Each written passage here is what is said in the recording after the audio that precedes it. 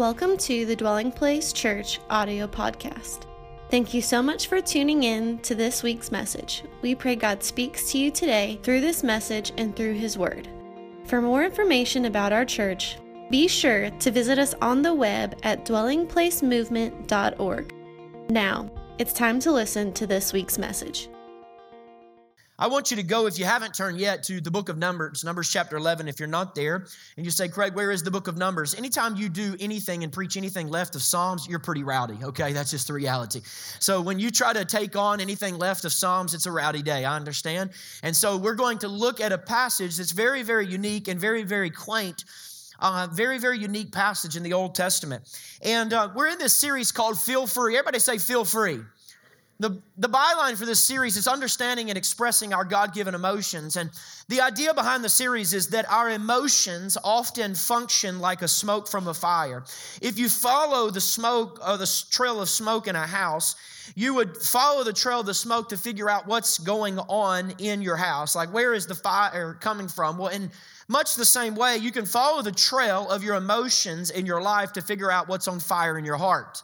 As you pay attention to the emotions that you're experiencing, they will become, if you will, trails that lead you to the dysfunction that is empowering that emotion, that negative emotion, or maybe that positive emotion. Maybe, let me change the analogy a minute. Each of these emotions that we were talking about, Pastor Chad talked about the in-between last week. Should the Lord lead the way I feel now, I'm going to talk about anger next time that I preach. If you really communicate and begin to look at these emotions, they function like what we would call warning signs or warning lights on the dashboard of our hearts, indicating what's going on in the engine of our souls. The key is figuring out what that warning light points to. We've got to figure out what it's actually describing for us. Now, in the room today, have you ever been driving and the little check engine light came on in your car? Just show of hands, right? You've seen the check engine light. All right. I think that's all of us. The problem is, that's it, right? That's all it says. You know, it just says check engine light. I mean, what am I supposed to make of that? I'm not King Smith. I'm not Henry Sarty. How in the world what do I do with this, right? It says check engine. So if you're like me, the first time that ever happened in my car, I dutifully complied. So I pulled over, I opened the hood, and I was like, man, that's a big engine. You know, that looks like everything's there, you know. Whoa, yeah, that looks like that connects to that, and that looks like that connects to that. And so I'm looking, I'm like, that's a lot of stuff in there, but there were no blinking lights under the hood. There was no little flag that stuck up and said, it's me, it's me, it's me. Change me, you know, do something with me. Nothing to tell me other than the dashboard what I should be checking. So I start tugging on stuff and tapping on things and get a wrench and act like it's the starter, you know, and tap on the starter a little bit. Pretty much the only thing I know how to do reliably is check the windshield wiper fluid. So I get in the back of my car, put some more windshield wiper fluid in it. Think that's going to take care of the check engine light. I know how to do that. And so now, having completely exhausted my check engine abilities, I get back in the car hoping that I've taken care of what needs to be taken care of. Well, thankfully, the Bible tells us and helps us interpret our soul's indicator lights better than our car's check engine lights. The emotions that we experience as humans become very clear and pointing us in the right direction. And maybe nowhere is that the case as it is with envy. Everybody say envy. If you didn't receive a message card when you came in, you can raise your hand right quick. Somebody could serve you. If there's one, maybe two up here. The word envy. Everybody say envy. So as with envy, and with the other emotions that we've been talking about, the best thing to do with envy is not just to try to get the light to go off, but to try to figure out what's wrong in your heart that's making the light go off. One of my friends told me he literally took a piece of paper and he taped it over the check engine light in his car because he hated seeing the light and he wasn't planning on doing anything about it soon. He didn't have the money to get it checked out, so he just said, you know what, I'm going to cover it up. I would tell you that's probably not very wise. But let's be honest together right now. How many of you right now in your car, you're driving around with the light on right now? All right, good, awesome. All right, keep it up, keep it up, keep it up, keep it up. Okay, how many of you that check engine light has been on for more than 1 week right now? Yes, very good, very good. Just confess. How many of you that check engine light right now has been on more than a month? Yes, there we go. Good. Keep them up. No, keep them up. How many of you have been driving right now with that check engine light more than 3 months? My hand is up. My truck's check engine light's been on since 2008, okay? I'm not kidding. 2008, and it's never had one single problem. Something's wrong with the check engine light, okay? Something's wrong with the check engine light. That is indeed the truth. One of our leaders, I won't tell you his initials, but his name's Chad Craig, said he didn't know what to do when his check engine light came on, so he just traded in his car. You know, he just traded in his car. Well, unfortunately, you don't have the option to do that with your life. You can't trade in your life. Even though the emotions are there, you can't trade in your life. I want you to think of your envy like a check engine light. And let's look at what that envy points to. Well, the Bible begins to unpack this issue in the heart of envy in a very obscure story in Numbers chapter 11. We're looking at the first 10 verses or so. Let me give you the context of what's happening in the nation of Israel. The children of Israel are about a year out from being delivered from slavery. Remember the 10 plagues? God delivered them out of the nation of Egypt, and now they're wandering through the wilderness. God has shown provision time and time again. They're passing through a wilderness during which God leads them by a pillar of cloud by day and a pillar of fire by night. And every morning He provides manna for them to eat miraculously on the ground. And there's water flowing from a rock that they have enough drink to take care of their thirst. Now look with me in verse 1 again. Now the people began complaining openly before the Lord about hardship. Verse 4, the riffraff among them. I love that this was the technical word that CSB translators. That's why I did the CSB this weekend. The riffraff among them, the actual Hebrew word is aspesfuf. Aspesfuf is like an onomatopoeia, right? It sounds like riffraff, aspesfuf, right? This is the Hebrew word, had a strong craving for other food. The Israelites wept again and said, who will feed us meat? We remembered the free fish we ate in Egypt, along with the cucumbers and the melons and the leeks and the onions and the garlics to add, and the olives and the pastries and the scones and the bagels. Man, we lived like kings back in Egypt. We were slaves. How quickly they have forgotten. We lived like kings back in Egypt, man, the food that we desired. But now, verse 6, our appetite is gone. There's nothing to look at, Moses, but this manna, verse 10. And Moses heard the people weeping throughout their clans, everyone at the door of his tent, and the anger of the Lord blazed hotly. Questions. A couple of questions. First, what is envy? Let me give you a definition. The simplest definition of envy is wanting what you don't have. Wanting what you don't have. Feeling like what you have is not enough, that you deserve more, that indeed you are owed more by God. That you're owed more by God. Envy, see, can start with discontent with what you have, and it turns quickly into resentment towards others who have the thing you want. That's what envy is. Not only do you wish that you had what the other person has, but you hate them for having it. You despise them for having the thing that you want. And whereas, I thought about it this week, maybe this ministers to you the way it ministers to me. We as a church, we believe holistically that we as a church have to be balanced. That means we rejoice with those who rejoice and we weep with those who weep. We meet people in whatever stage of life they're in. So true Christianity is rejoicing with those who weep, or rejoicing with those who rejoice and weeping with those who weep. But envy is the opposite. Envy weeps over those who are rejoicing and rejoices over those who are weeping. So envy is the bipolar opposite of true Christianity. We become envious of the people who are rejoicing, and we become weeping over the people who are rejoicing. We become people who'd say, you know what, I don't want them to have what I want, so I begin to resent the people who have the things that I want. The Germans have a great word for this. It's one of my favorite German words. It's called Schadenfreude. And Schadenfreude, it literally means pain, joy. Your pain brings me joy. When you have pain, I'm happy. Whatever difficulties you face brings me great joy. It always reminds me of the story of the fishermen.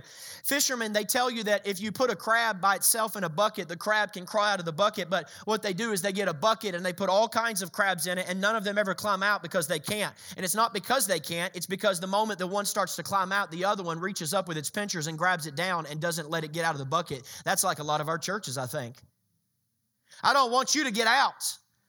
I don't want you to get out of dysfunction. Some of you know this. You go off from your family for a while. You start getting more healthy. You come back to the family. Now you're no longer the son that you used to be because you're more healthier than what you were. So your family dynamics are messed up. Now everybody's mad at you for getting healthy. Everybody's mad at you for no longer fulfilling the role that you used to fulfill within the family dynamics. Well, I don't want you out if I'm not going to get out.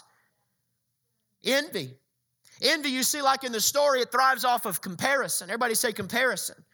It's comparing your situation with someone else's situation. I've heard those comparisons described in 3 categories. Number 1, there is material comparison. Material comparison. You know what? You're on Facebook one day, he posts a picture of his truck, and you used to like the car that you had, but now you're mad. You're mad because you want that truck. Or how about ladies? She posts a picture of the brownies she just made. But you're not really looking at her brownies at all. You're looking beyond her brownies at her kitchen in the background. You're looking at her granite countertops, her perfect little cabinet pull knobs with a little inspirational quote on the chalkboard in the background of her perfect little kitchen. And you think, oh, I hate her brownies. I can't stand those brownies. You don't really hate those brownies. You're envious of that kitchen. Or maybe one of your friends posted that perfect family picture from the beach again for the 2nd time this month. You can't afford to go to Lake Lanier, much less Destin, Florida. They've been to the beach 3 times in the last 3 weekends. What's the deal?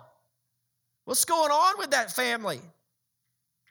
Material comparison. Maybe you're envious of other people's possessions. Or it could be, number 2, relational comparison. Relational comparison. You see a post of all your friends, and again, somehow you weren't invited to the church function. How did this happen? How did this happen? You weren't invited. The person was not inviting me to be a part of this church activity. What in the world's going on? Or even worse, have you ever seen yourself cropped out of a photo? Like you're like, that's my shoulder right there. That is my shoulder. Come on, have you ever had this happen before? Like, what's going on with my life right now? That's my shoulder. They cut me out. Or maybe you're not married, and it seems like every other person you know is married, and you start to think things like that you don't like them. You don't really like that you think these, but this is what you think. And I'm the pastor, so I give voice to him. I'm more attractive than him, and he's already married. Like, look at him. Like, I'm more attractive than her. I mean, look.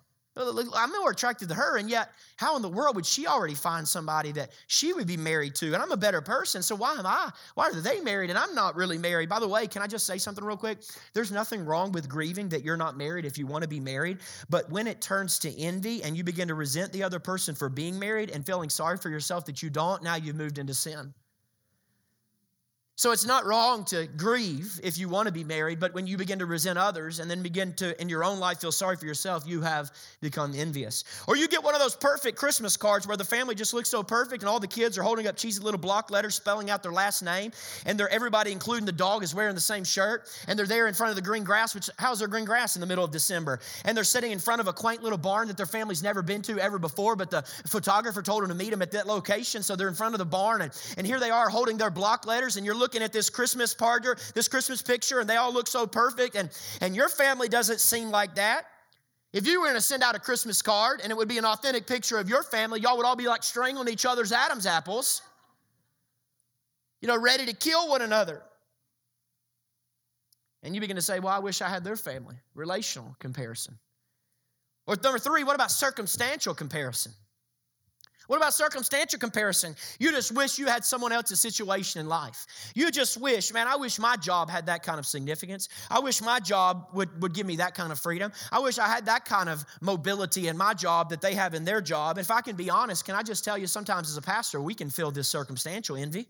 Because like most of our team members here, we have to work all weekend, right? We're getting ready. On the weekends we preach. We're getting ready on Saturdays. We're also getting ready on, preaching on Sundays and ministering to people on Sundays. And so I don't even want to look at social media on the weekend because some of you are just showing pictures like, hey, I'm at the football game. Look, it's Family Saturday. It's awesome. Look at us here. We're enjoying the lake, or this is great too. Like, hey, I'm at the lake. And I'm just like, fine, I'll just serve God here at the church. I'll just do what I'm called to do, and you serve the devil out there in the lake, and you serve the devil at your football games. But what we'll do is we'll just kind of stay here and we'll just save lost people by ourselves. Circumstantial comparison. I never said envy was rational. In fact, most envy's never rational. Or maybe it's more serious. Maybe you're in here today and you say, man, I wish I could have a baby. And it seems like the 14th gender reveal party of the week for one of your friends, and you want to be happy for your friends, but you can't even have a baby yourself. How could you be happy for somebody who has a baby? Sociologists tend to tell us that envy seems to be a bigger problem for our generation than any generation in American history. And envy is a bigger generational problem in our time because social media seems designed by its designers to play on envy. Social media's design is to play on envy. And here's why. Because when we look at other people's lives on social media, we are seeing a filtered image. When we look at other people's lives on social platforms, we're seeing an image that's filtered. Or as a great friend says, a great preacher here, even in our own community, says we're comparing our behind-the-scenes footage with other people's highlight reels. We're comparing our behind-the-scenes footage with everybody else's highlight reel. So we feel like losers because we see the best of their best and we know the worst of our worst. See, you were feeling great about the flowers and the home-cooked dinner that your husband gave to you on your birthday until you see that one of your girlfriend's husbands bought her a pony and took her backpacking through Europe with the cast of Hamilton. So you all of a sudden you were good with your cake, you were good with your candles, but no longer you're good with your candles. And we don't even know if that couple's on the brink of divorce. In fact, that dude may have never done one nice thing other than take her backpacking through Europe one single time. We have no idea what that marriage looks like. I heard about two moms, can I just be honest? Two moms who confessed to each other in a Connect group. They confessed to each other in a Connect group how they hated each other on social media. Because one was a working mom, and she was like, I just hated you because you're the perfect Pinterest stay-at-home mom, and you have structured time for your kids. You put 15-minute segments, you put 30-minute segments, 45-minute segments, hour segments, and it just made me feel so guilty. And yet the stay-at-home mom said, I hated you because you have a life, and you're out in public all the time, and you're doing things, and I haven't had my hair in anything but a ponytail since 2014, and I've not had an adult conversation since 2012. See, two moms hating each other for a filtered image that only plays on envy, that only plays on me becoming someone different or having something different in my life. And never before in the history of the world could we so accurately measure our popularity before now. Listen, when I was in middle school, high school, you had to kind of guesstimate your popularity. You know what I'm saying? Like you could get your superlative like most popular within your school class, but you kind of had to randomly guess. Well, now you can measure it. You don't have to guess popularity in America anymore. I've only got 214 followers, and she's got 442 followers. That means she's twice as popular as me. Twice as popular. I mean, my picture only got 17 likes, and the one before that only got 9 likes, and my record's 33 likes. She posts a picture of her toast with avocado on it in the morning. She gets triple digits. She's a triple dig on the gram. Have you ever seen anything but triple dig on her account? You can't even get double dig. Researchers have demonstrated that the more we compare ourselves to others on social media, the less satisfied we become. I heard about a study done at 2 college universities where they had students spending a half hour on Facebook, just a half hour. They were on Facebook looking at random people who were in the same stage of life as them. And they began to look through them and surveyed their feelings after 1.5 hour. So 1.5 hour later, they began to survey their feelings, and they found, catch this, that 1/3 of the students, this is the language they used, 1/3 of college students significantly found themselves significantly depressed, and many more people feeling more down than usual after just 30 minutes of monitoring what happens on Facebook or Instagram with their friends. So we ought to call it envygram or in your Facebook. It's envy. Envy surrounds us, and many of us, we don't really realize what type of spiritual problem envy really is. We don't think it's a deadly poison. We just think it's a kind of petty jealousy that just comes from wanting a little more, but the Bible treats it as a far more serious issue. Jonathan Edwards, the great Puritan, he said, never underestimate, the great reformer said, never underestimate the spiritual power of envy. The spiritual power of envy. Look at verse 6 again. The English translation of verse 6 is a little bit unfortunate. Verse 6 there in Numbers chapter 11, the Christian Standard Bible says, our appetite is gone. Literally, the Hebrew is our souls are dried up. You know what the word soul means in Hebrew? It means life force. So verse 6 is literally our life force is dried up. Comparison and envy will dry up your life force. It dries up your ability to have any kind of life whatsoever, like Proverbs 14:30 says. Envy rots even down to the bones. It rots even down to the bones. Envy and comparison rot us down to the bones, destroying our appetites and destroying our ability to enjoy anything. So what happens is when you are envious, like the children of Israel, you start to find fault with everything. You say things like, this man is terrible, or it tastes nasty, or I don't even think it's good for us, or it makes my breath smell bad. Think about what the culture of envy in America does and has done to our perception of our own beauty. We live in a culture right now whose preferred marketing strategy is getting you to envy other people's beauty. And the result then, therefore, is that when we look in the mirror, we can't enjoy what we see at all in our own life because we have in our mind what they are eating back in Egypt.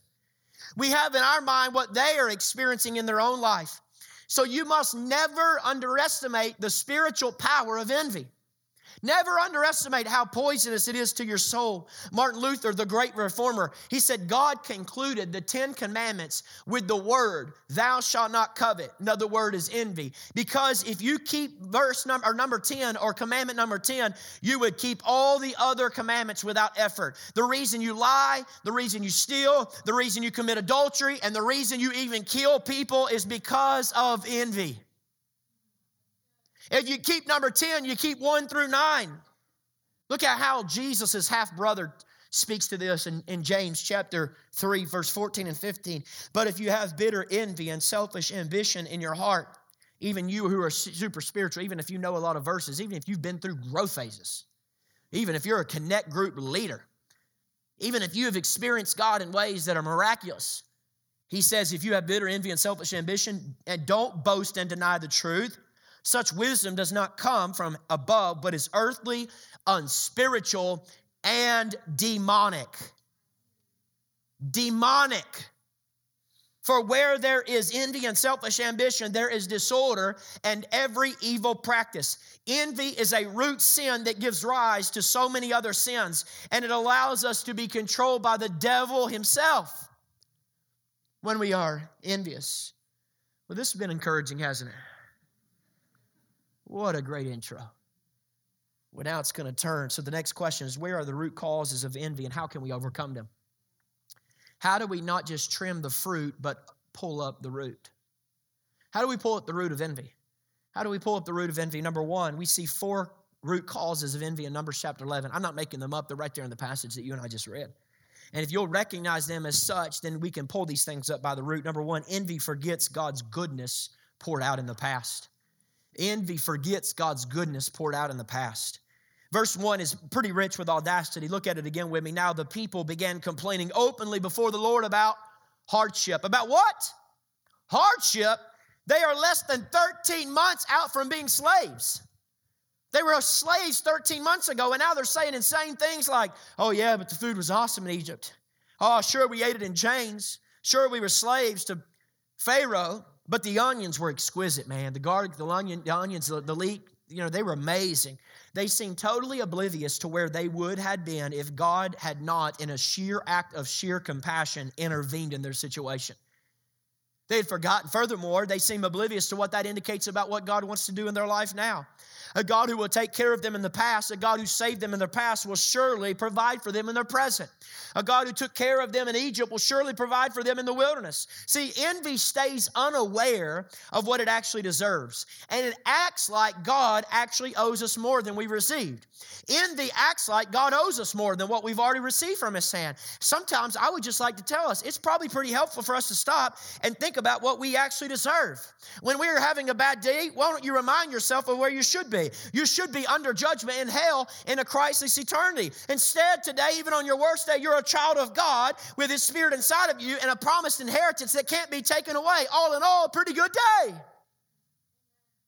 All in all, a pretty good day. All in all, a day that's somewhat crowned with God's goodness. And then you reflect on the incredible kindness of God in saving you and the assurance that could have come with that the God who has delivered us doesn't allow us just to perish in the midst of the journey. Clearly, God had our good in mind. Listen, if you're a Christian, look at me real quick. If you're a Christian, listen, you've got to think about this. At this point in your life, God has more invested in you than you do. Oh, but I spent $100,000 and got in debt and went to college education. I've studied. I've read 250 books on the subject. I'm now a master. Oh, yeah, God looks at you and says, oh, yeah, I spilt my son's blood for you. God has more invested in your life than you have invested in your life. He has more invested in your future than you have invested in your future. And so again, we find ourselves at Romans 8:32. He who did not spare His own Son for us, will He not also give us all things? You know this dwelling place, but do you believe this? You know this, but do you believe this? The cross proves that Psalm 84:11, no good thing will He withhold from them who are upright. No good thing He will withhold from His children. So The Bible tells us that if God died for us while we were yet his enemies, will he not also give us all things when we're his friends? So number one, envy. It's powerful, but envy forgets God's goodness poured out in the past. Number two, envy overlooks God's goodness provided in the present. Envy overlooks God's goodness provided in the present. Where do you see that? Envy cripples your ability to enjoy the good things that God has put in your life now. Things that could bring you a lot of joy. Things that, quite honestly, designed by God are to bring you a lot of joy.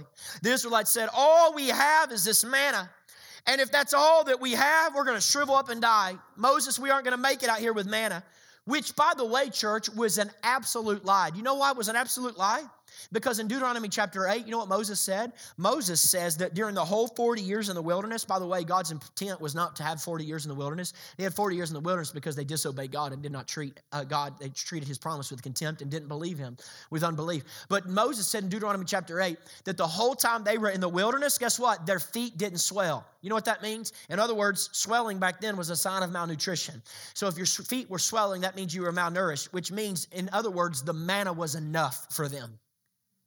For 40 years, the manna was enough. Give us this day our daily bread, each and every day. We can't store it up for tomorrow. We've got to come back to Christ again each and every day. Each and every day, he was enough. The manna was enough. Envy always assumes if all I have is what God gives me, if I rely solely on God, then it won't be enough and my soul is going to dry up. Envy always assumes that I need more than God and I need more than what God can give me. I'll miss out. I'll miss out on something somebody else has. And I want to tell you, church, that is a lie. And tragically, it will keep you from enjoying what God has given to you right now for your enjoyment. Envy, or at least a version of it, was a key element at work in the Garden of Eden. God told them they could eat from literally every tree in the garden except one, the tree of the knowledge of good and evil. And what did they think? Oh, I bet God's holding out on us. I bet that's the best one. I bet God, you guys don't do this. You don't do this. Is it only Preacher Boy does this? I bet that one thing that God says I can't have, I bet he's holding out on me. I bet it. I bet that's the good one. I bet that's the one that tastes the best. See, Tim Keller said, envy will make you think something is wrong even in paradise. Even in paradise, envy will make you think something's wrong.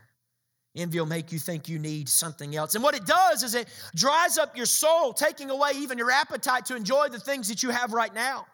I was talking with someone once who had some issues with throat and mouth cancer at the church I served at, and they said one of the worst unexpected things of throat and mouth cancer is that it took my ability to taste. Food no longer tasted good. And he says that was the worst part. He said, when you lose your appetite, it destroys almost every other area of your life. See, when food loses its taste, you now have no ability to enjoy what's in your present. That's what envy does. It's a cancer that destroys your ability to enjoy anything that's in your life. For example, envy makes some of you unhappy in your marriage right now. Envy makes some of you unhappy in your job right now. It's why some of you are a generally critical person about everything. It's why you can find a flaw in anything.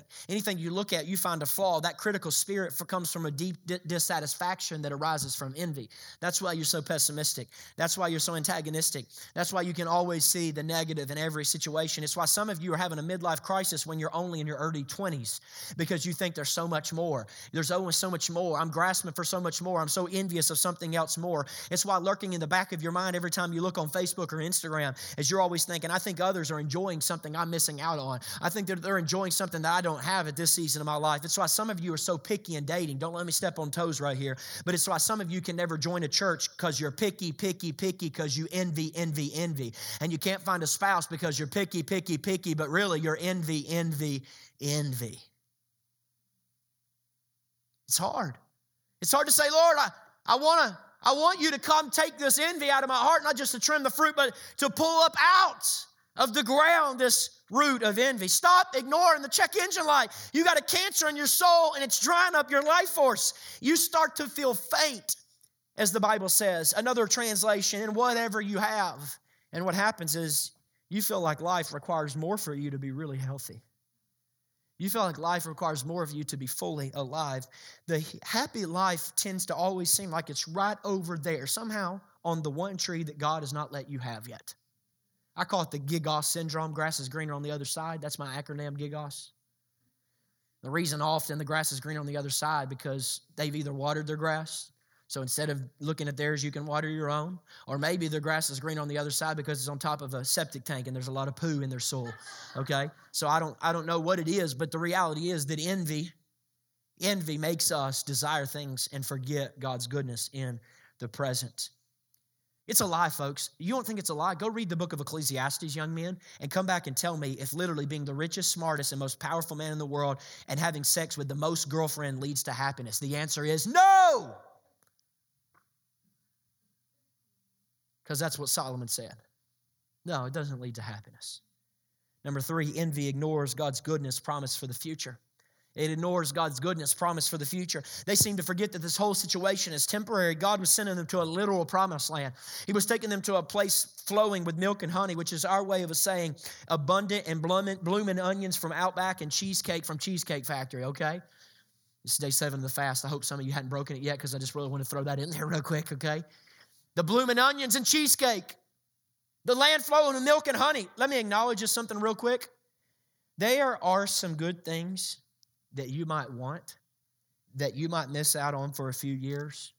And some of you might miss out on your entire life, but I want to tell you those deprivations are temporary.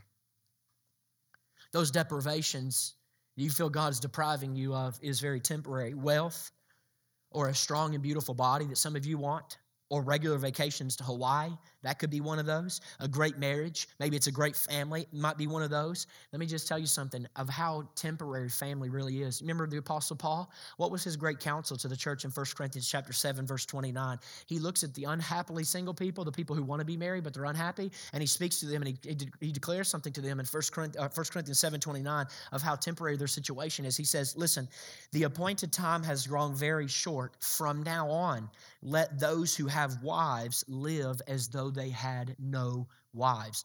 Time out.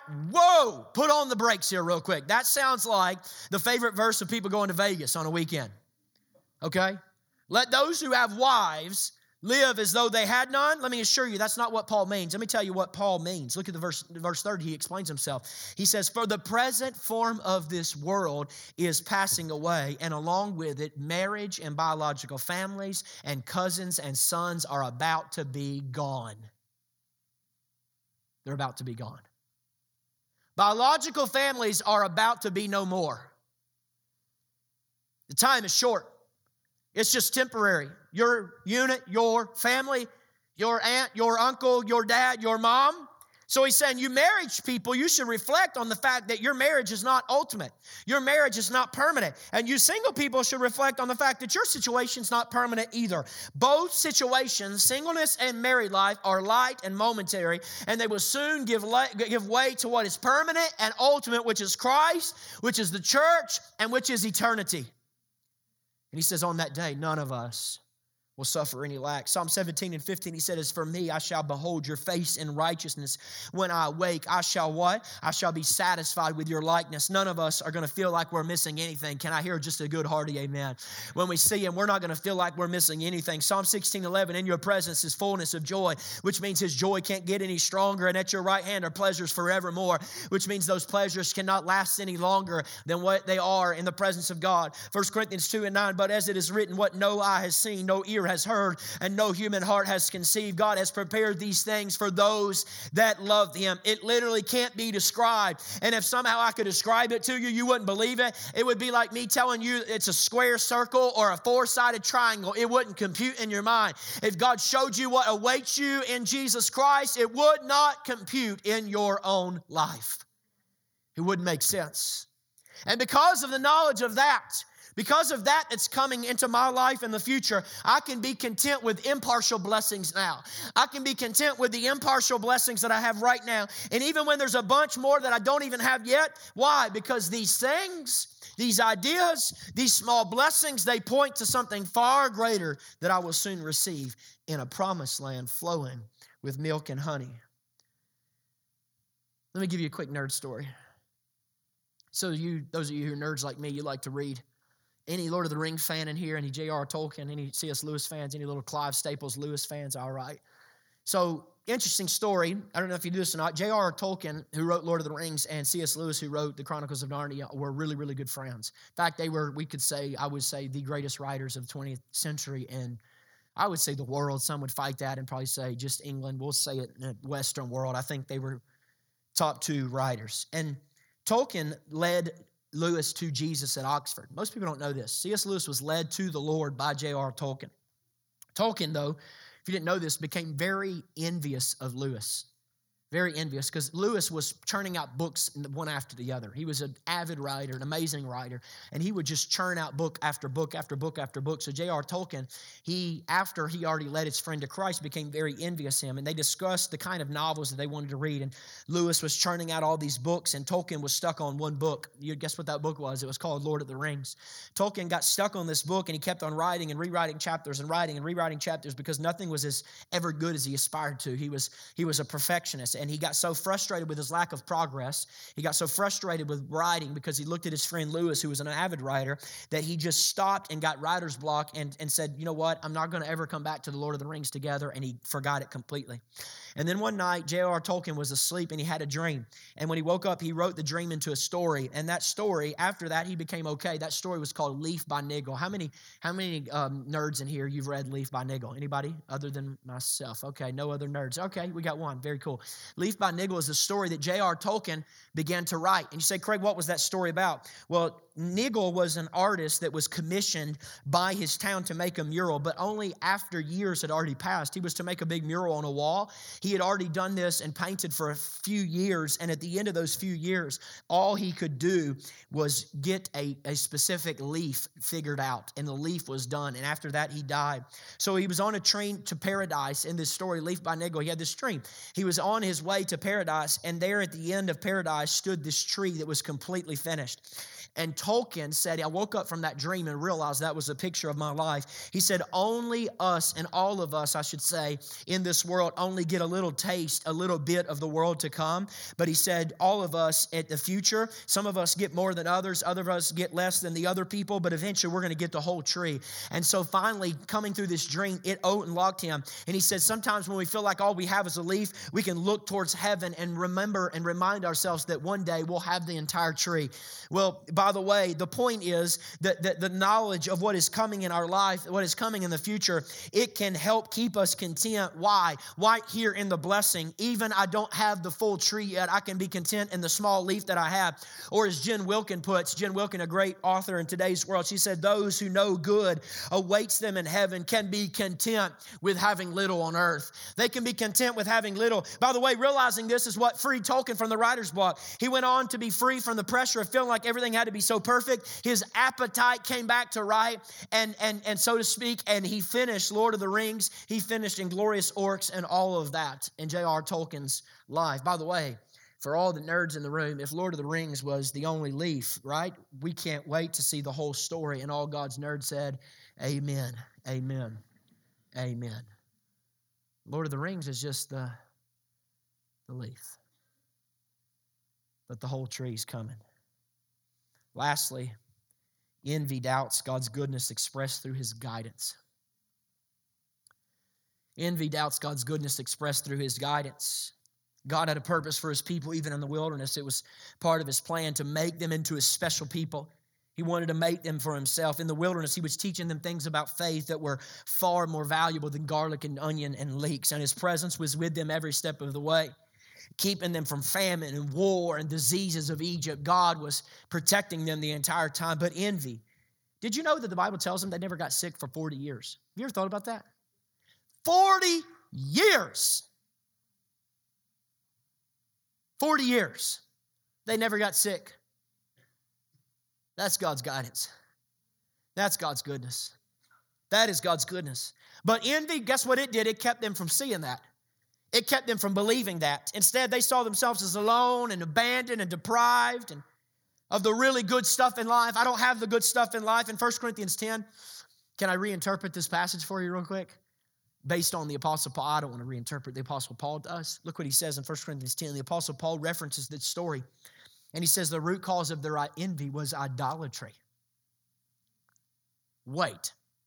At first, that's kind of confusing. You say, wait just a minute, like idolatry? I don't see any gold little statues they're bowing down to. No, idolatry is when you love and crave something more than you love and crave God. Idolatry is when you think that something beyond God and His plan is more necessary for the good life than God and His plan. When you think it's God plus something else. You see, according to John chapter 6, my favorite gospel writer, guess who is the manna from heaven? Jesus. He was symbolized in the manna. So when they despised the manna, they were saying Jesus was not enough. And they were despising Jesus and saying Jesus was not enough for their life. What they had always had and what we always have in every situation was ever-present fellowship with Jesus.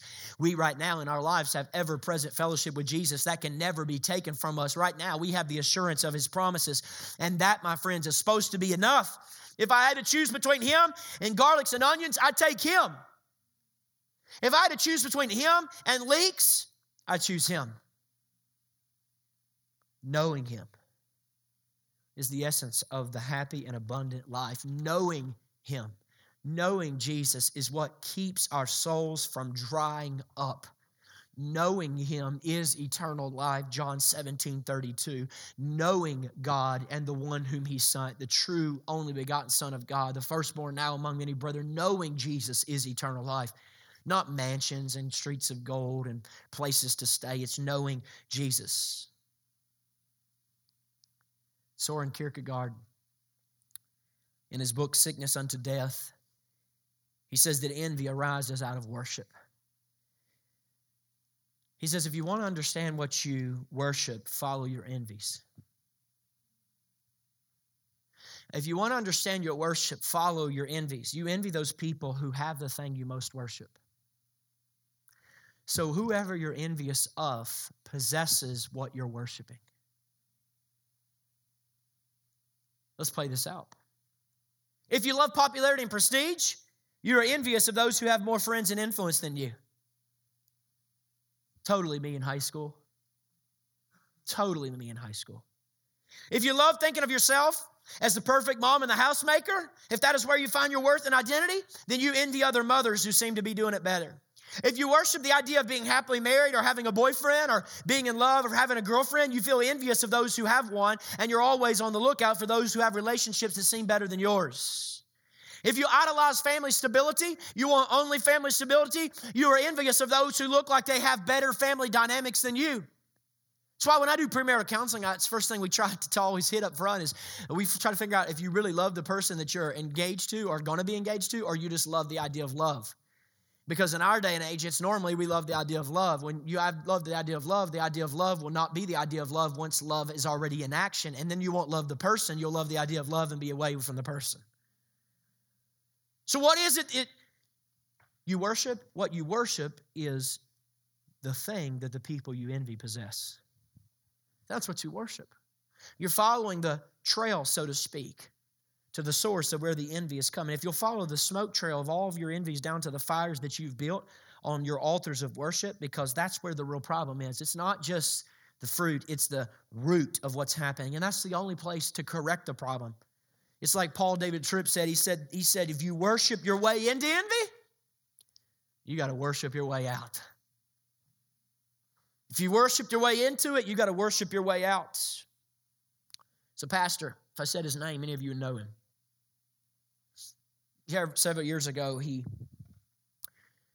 pastors a church in Texas. He was pastoring a church, and I've heard him tell this story. He had gotten to a place where he was the up-and-coming, quote-unquote, pastor, and his church was an up-and-coming church, and he had a lot of envy, a lot of selfish ambition in his heart, in the sense of that God had not worked through, and this is not a stone or an arrow thrown at anybody. This is the reality of life and reality of ministerial leadership, and he had this envy that they were going to be the greatest church, and so finally they went through a great building campaign, and multi-million-dollar building campaign, and they got the church built, and he thought that now once they get this place built and great facilities and children's facilities, this place was going to blow up, and they literally were going to be the greatest church there in his town. And He said the exact opposite happened. They moved into a building campaign and their attendance lagged greatly. It lagged really, really low. It didn't really happen. They got to a place even in their building project after it was built where they couldn't even pay the bills. And so they were not even having money beyond their own overhead to move forward and do ministry. And 2 years later, this church has now not blossomed into what he thought it would blossom. And the church hadn't grown. The money wasn't great. And he said, I was walking in a pasture by my house one day. He said, I just started walking through the pasture. And he said, I looked up to God and I said, Lord, a pastor from right down the road has had 5 affairs on his wife, and we know about them. And yet you are blessing his church. His church is exploding with numerical growth. You're blessing it. He said, I know another pastor across the street, another guy who's north of me. He pastors a mega church, and he was going to jail for embezzlement. He had been embezzled funds within his own church, and yet God seemed to be blessing them greatly. And he said, I looked up to heaven in that pastor, and he said, I told God, I said, God, come on. I got my pants on.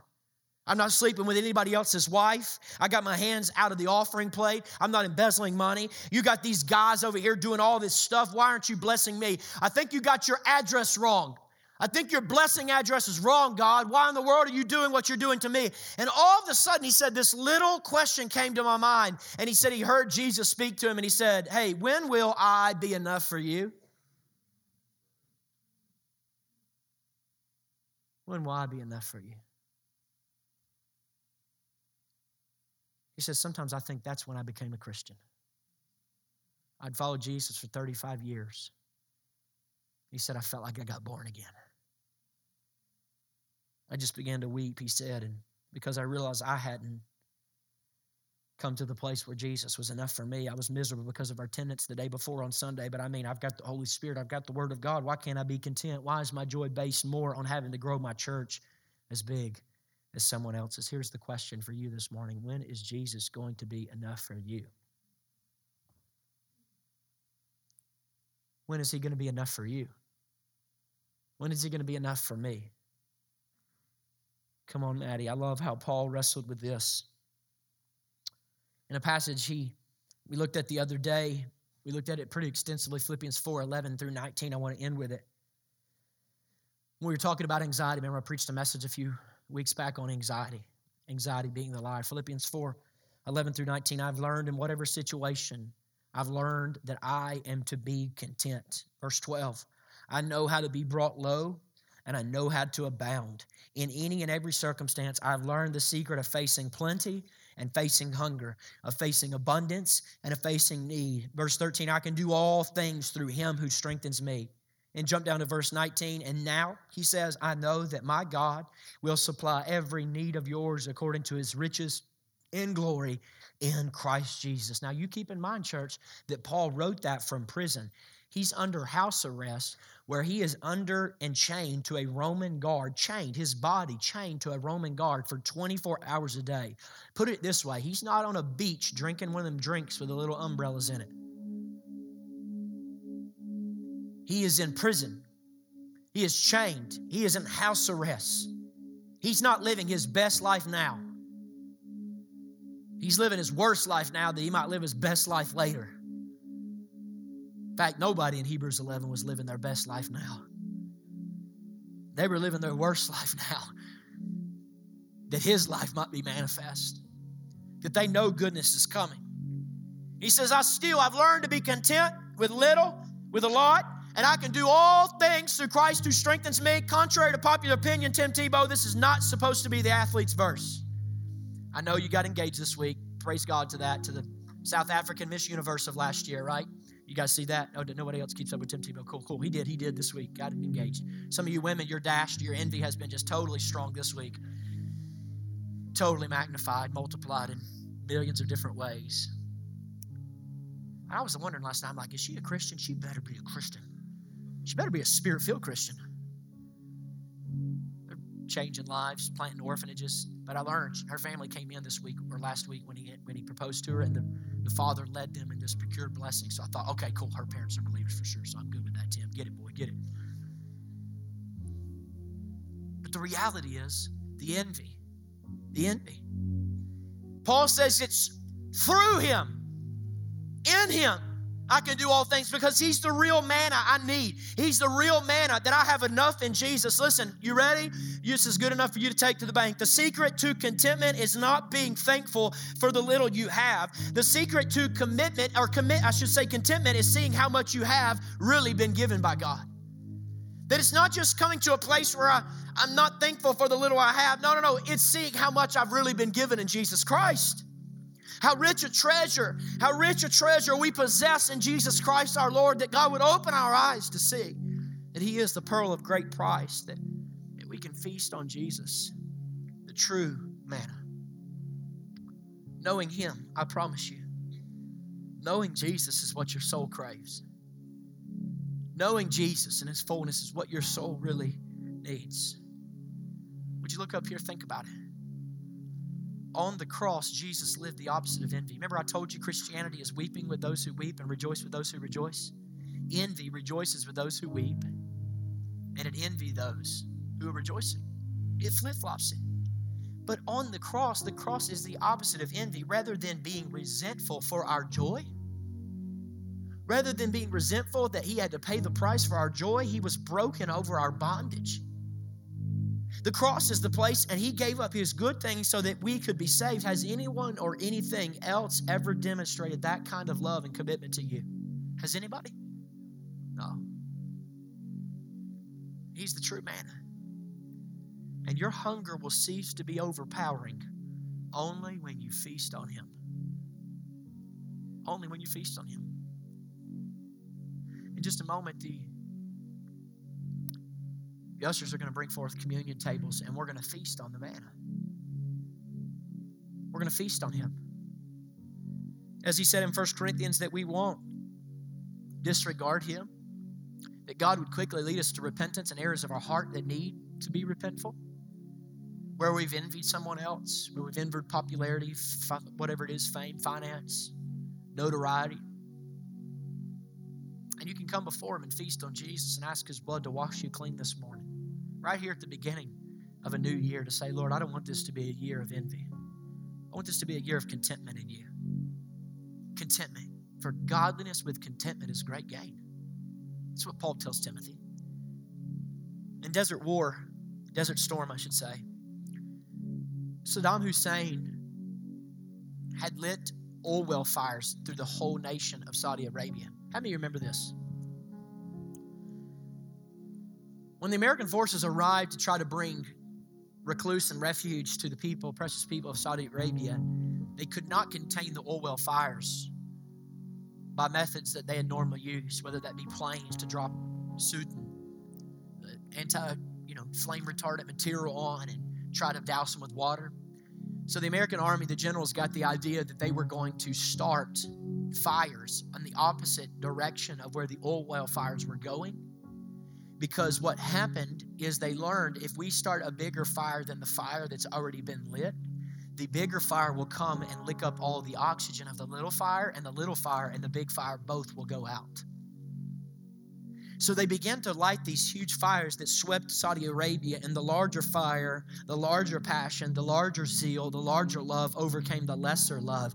And I'm here to tell you this morning, you will not stop being envious just by trying to stop being envy. You will not become a person who's no longer envious by making the effort to stop being envious. You must let the lesser fire be overwhelmed with the greater fire.